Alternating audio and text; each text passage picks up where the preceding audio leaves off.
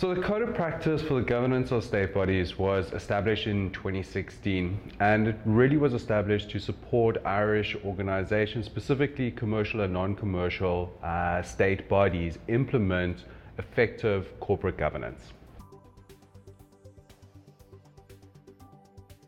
So the purpose of the code really is to help an organization establish the Risk and Compliance Committee, Risk and Audit Committee.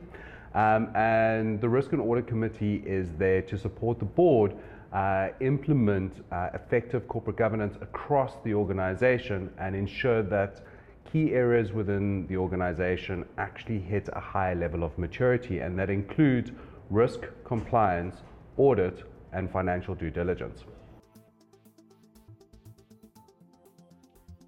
Some of the common challenges while implementing the Code of Practice really stem from the amount of data required. Very often people are the process. Evidence and gathering of certain due diligence are quite complex. There's a lot of data required. Evidence gathering is very often ad hoc and very often stored all over the place. So when it comes to actually implementing it effectively, what you're actually trying to do is create key KPIs that can be reported on. And if the data is lying all over the place and people are running processes, that means no one's following up on them, no one's understanding where those processes are. There is a lot of data that is just out there. And one of the core challenges is then trying to bring all of that back together and turn that into a meaningful report that actually proves that you've implemented the Code of Practice effectively. So one of the challenges with implementing the Code of Practice is the evidence, gathering of evidence, and the audit trails associated to that. So Phinity has a built-in audit trail into the platform.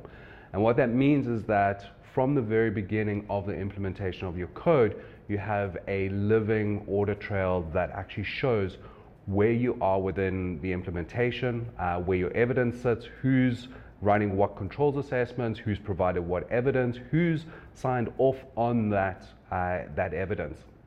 And the second part is the actual evidence itself, right?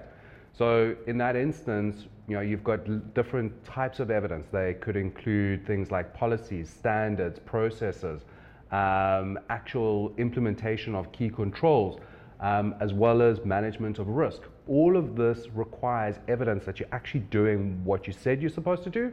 And what Phinity helps you achieve is the ability to prove that you have an audit trail and that you have the evidence that you've effectively implemented the Code of Practice. So the benefits of using Phinity within the implementation of your Code of Practice is that basically what it does is it turns your audit and risk committee into superhumans. And the reason why it turns them into superhumans is that they can actually go into the business, go deep into those different business units to actually extract the information, extract the risk, extract the level of compliance within those different departments and pull that back into meaningful reports for the board to action effectively.